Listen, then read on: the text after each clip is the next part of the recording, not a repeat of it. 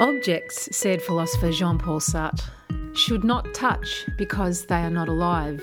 You use them, put them back in place, you live among them, they are useful, nothing more. But they touch me, it's unbearable. I'm afraid of being in contact with them as though they were living beasts. After using my mum's old Tupperware containers as grief therapy after she passed away a few years ago, I became fascinated at how and why such a simple piece of plastic could hold so much emotion for me. How could these objects touch me so deeply?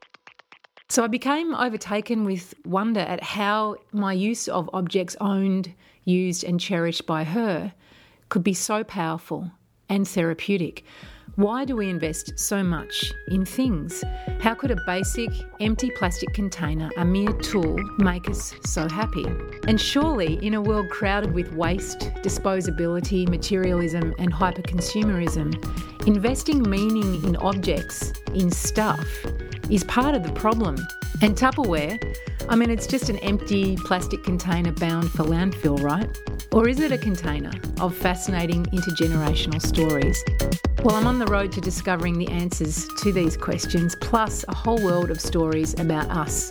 Women, men, people, children, community, food, family, friendship, empowerment, and more. So Sartre, it seems, was onto something.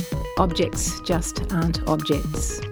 My name is Megan Spencer, and this is Auspicious Plastic, a podcast.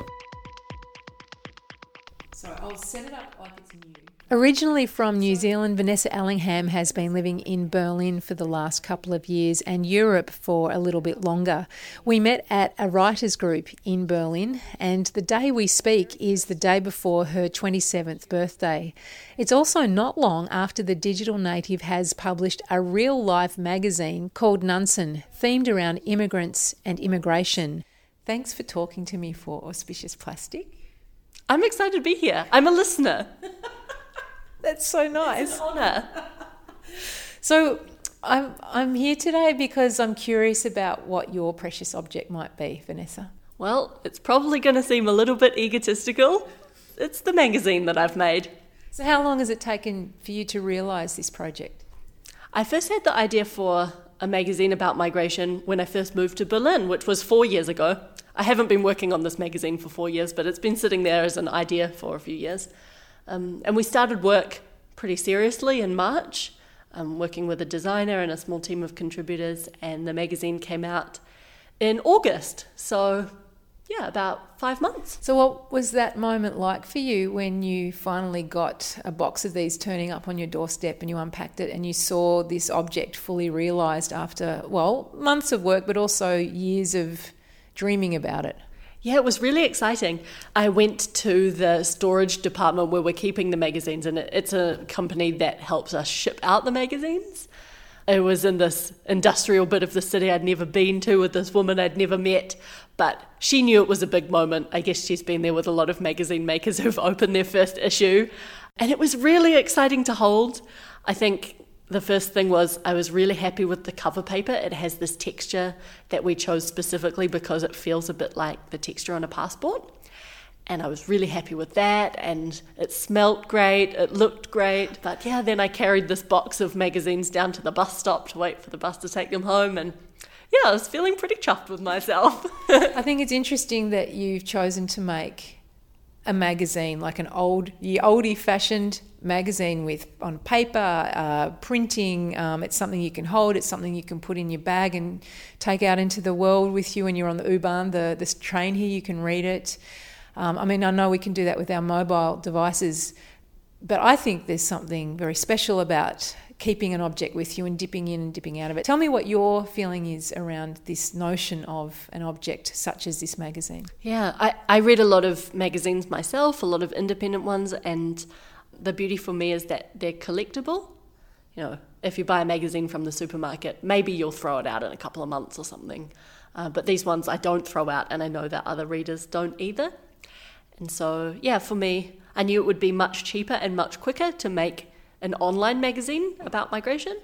But I really wanted it to be in paper because I think it's a lot more of a personal experience, and our whole concept is that we're introducing people to one migrant per issue.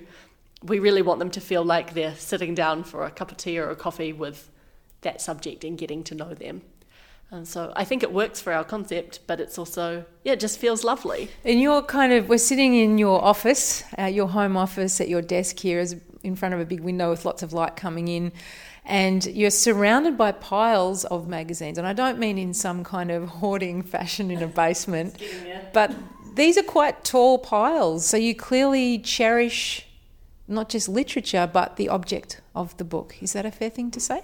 Yeah, I think so. And I go back to them. I know I've had friends say, like, Vanessa, you're going to throw some of those out, right? But I'm really not. I mean, it's easier for me to say because now I'm also a magazine maker that these are really good reference material. But there's also stories in there that I love, and I can remember which stories are in which magazines, and I go and get them out and have a read sometimes. They're really special to me. So what's your relationship with reading like, and stories and literature? I read a lot more magazines than I do books. Not because I don't like books, but I think, magazines is what I've always been into. That's the kind of writing I do, and now I'm making my own one. So I read a lot to see what else is out there. Maybe it also has something to do with shortened attention spans in our generation. Because you call yourself a digital native, don't you? Yeah, I guess so. And maybe that makes it even more ironic that I'm making this print object. But I think like a lot of people who make these magazines and read them, it feels like a break from reading online. And the constant input. Yeah, I think reading online feels like work. If that's also the same laptop that you do your work on, then it starts to feel all a bit the same. So when I get away from the laptop and go over there and sit on my couch with a magazine, it does feel like a proper break. Do you get comfort from sitting down with a magazine? I think so, especially some magazines that are really special to me. Like I grew up reading Frankie magazine. I always found that comforting because they talk in a way that's pretty friendly, pretty relatable, quite funny, but also sincere. And I think that's what magazines can do really well, that a really great magazine knows its community well and what that voice sounds like and what people will relate to, and that magazines can also create community around that. And so when I was a teenager and at university reading Frankie magazine, there weren't any other women's magazines that sounded like that or felt like that or that existed that sounded like me and my friends.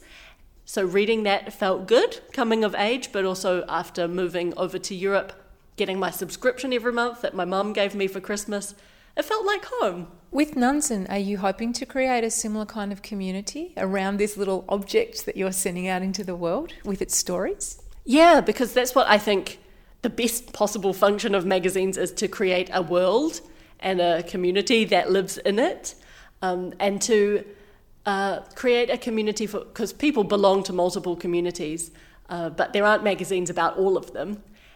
Creating this sense of belonging and engagement and relatability between readers and subjects, that's what I enjoy most about magazines, and that's what we'd want to create too. You're listening to Auspicious Plastic, a podcast about precious objects, why we love them, and the stories behind them. My guest is Vanessa Ellingham, a young writer from New Zealand and the publisher and editor of Nunsen, a new magazine about immigrants and migration. Featuring one immigrant per issue, its publication is timely. The federal election in Germany has just taken place, the results having largely been decided around the issue of immigration and Chancellor Angela Merkel's generous refugee policy towards those displaced by war and seeking asylum in Central Europe. Frankie magazine, this is not.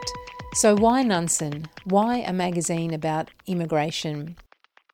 I first had the idea for a magazine about migration when I'd just moved to Berlin, but I'd been living in Denmark for a year before I came to Berlin, and it hadn't gone that well for me. I mean, like lots of people who move to new places, you have to work really hard to find a job and find friends and try and fit in, and I'd found that quite difficult. And I'd been volunteering at a refugee camp there, where I'd met some other people who were new to Denmark and also struggling to fit in totally different circumstances.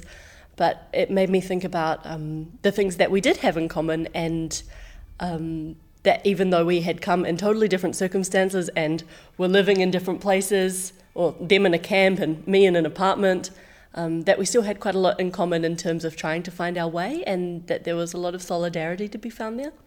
So when I came to Berlin and was again starting my life again in a new place, it made me think about all the people that were doing that, and what connects us and what stories we would have to share together and relate to. So who did you choose for the first issue of Nansen? The first issue centres on Aydin Akin. He's 78 years old, and 49 years ago he moved from Turkey to Germany. So he's been here for almost half a century. And I love talking to him because I've been here for 4 years and he's been here for 49 years. So hearing from someone who's a very long-time migrant, I think is really interesting to a lot of our readers who might have just been on the move for a couple of years or thinking about making their first move. But what's really interesting about Aydin is what he's dedicated his life to, and that's migrant rights in Germany. For the last 12 years, he's been making a daily endurance protest where he cycles across the city from his home to his work, but he takes a particularly long, drawn-out route through almost all of Berlin's major neighbourhoods to draw attention to his protest. So he's on his bike for 3 hours in the morning and 3 hours at night. He's covered in these protest placards, or a sandwich board, really. He's got 2 megaphones. One blasts that football chant, "Ole, ole, ole," and the other one blasts a chant where he demands voting rights for everyone. And he also blows a whistle. It's a combination of sounds that he's very carefully put together to draw maximum attention to his protest. What he's demanding is the right for migrants in Germany to be able to vote after a certain period of time, because although he's lived here for 49 years, he doesn't have the right to vote on the people that represent him and make decisions in his everyday life.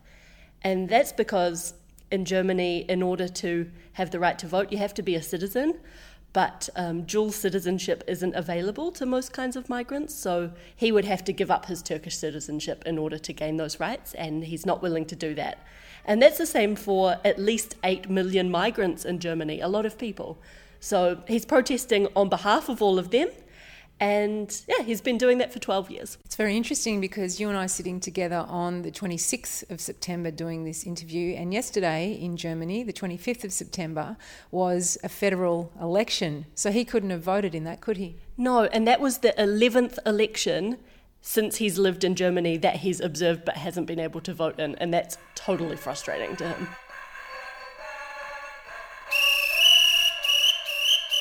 What's the nicest thing someone said to you about Nansen so far, content-wise, but maybe even aesthetically, or holding it in their hand and reflecting on it? We're trying to, if you've never been to Berlin or you're not a Turk in Berlin, we want to give you an overall sense of what that's like, both visually but also through the stories. But when you're trying to patch together something like that, you can't be totally sure that you've got everything together. And so hearing from people that they really got a sense of what that's like and what the street looks like, what the food looks like, who the people are, getting a full picture of that's been really great feedback, because that's what we'd hoped. I mean, we've also had lovely feedback about people reading the magazine and reflecting on their own migration experiences, and that's been really lovely too. You mentioned earlier that you wanted to make Nansen a collectible magazine, and you're a collector of magazines, as I can see us sitting in amongst them here, in a good way, because I like to collect things too, especially magazines. But the idea of collectability is to do with the preciousness of something that you, I guess, attach to it, and you don't want to throw it away. It's not just disposable. So what are your ideas around collectability and how that fits in with the magazine? I guess because we make each issue is about one person. So you'll know that this is the issue about Aydin, or this is the issue about Vanessa, or about Megan. That's pretty nice, and something that people can go back to or flick back in. Maybe if you're travelling to the place where that issue is about, you might have a look and find out a bit more. So I think that would be a reason for keeping the magazines. What makes you keep your magazines? Is it to do with memory and associations with certain things, do you think? Yeah, like I said before, there are certain stories that I want to go back to, textual ones, but also visual ones with beautiful photography or illustration that I like to refer back to and keep. But they all also are about a place and time because they're not a book, a singular book. They're, issue 74 of Monocle magazine, but when I read it, I remember that I was on holiday in this beach that time and some nice memories. Or, if you're reading about something political, you can look back and say, oh yeah, that's what was happening at that time. I remember that. I think that's really interesting. But although it would be great if some people collected Nansen magazine, we're also okay with them losing it on the bus and then somebody else gets to read it, or keeping it in the toilet or whatever, because that is where people really read magazines. And as much as I'm a collector, I know that not everybody who buys them is like that, and that's cool too, because they can get passed on, or be something that you read for 10 minutes and then forgot about for half a year, and then you found it down the back of the couch and then you had another go at it, and that's also fine. That's how magazines are designed, that you can dip in and out of them, and we designed our magazine like that too. That's lovely. Well, look, I'll finish up with one more idea about a precious object, and I think I'm sitting on one right now. I'm sitting on a lovely chair with a lovely rug, and I found this lovely precious object, which is, you describe it for us, Vanessa. Is there a story attached to this beautiful woolen object? Yeah, when you said earlier that the magazine might be my most precious object, I thought, no, I'm pretty sure this is. This is Larry. Larry's a lamb, a soft toy knitted out of wool. He was knitted by my auntie, Denise, before I was born.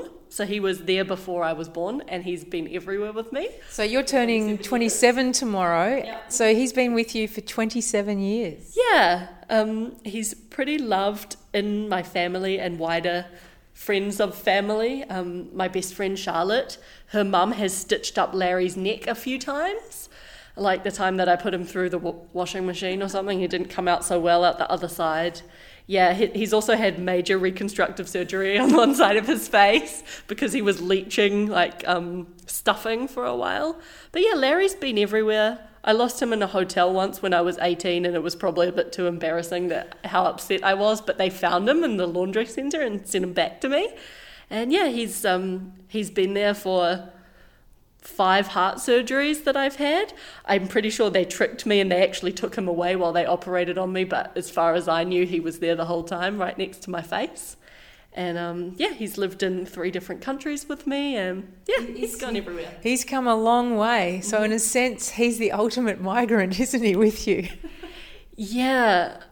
Actually, it's really funny you mention this. The other day, so my mum got 10 issues of Nansen to give to friends and family, and she gave one to her hairdresser because he's been her hairdresser at least my entire life, and he runs a salon, and people can read it in the salon. Well, he emailed me the other day to say what he thought of the magazine and stuff, and then he said, can you make the next issue about Larry? So it's funny you mentioned that. You are not the only person who would like a magazine about Larry. I can see him on the front cover. Yeah, we'll have to think about it. I don't know if he has mass appeal, but we're a pretty niche magazine anyway, so maybe there are 500 people who want to read about Larry. Well, he's very huggable, even though his neck's a bit wobbly. Yeah. Vanessa, thank you so much for speaking to me for Auspicious Plastic. You're welcome. Thank you for having me.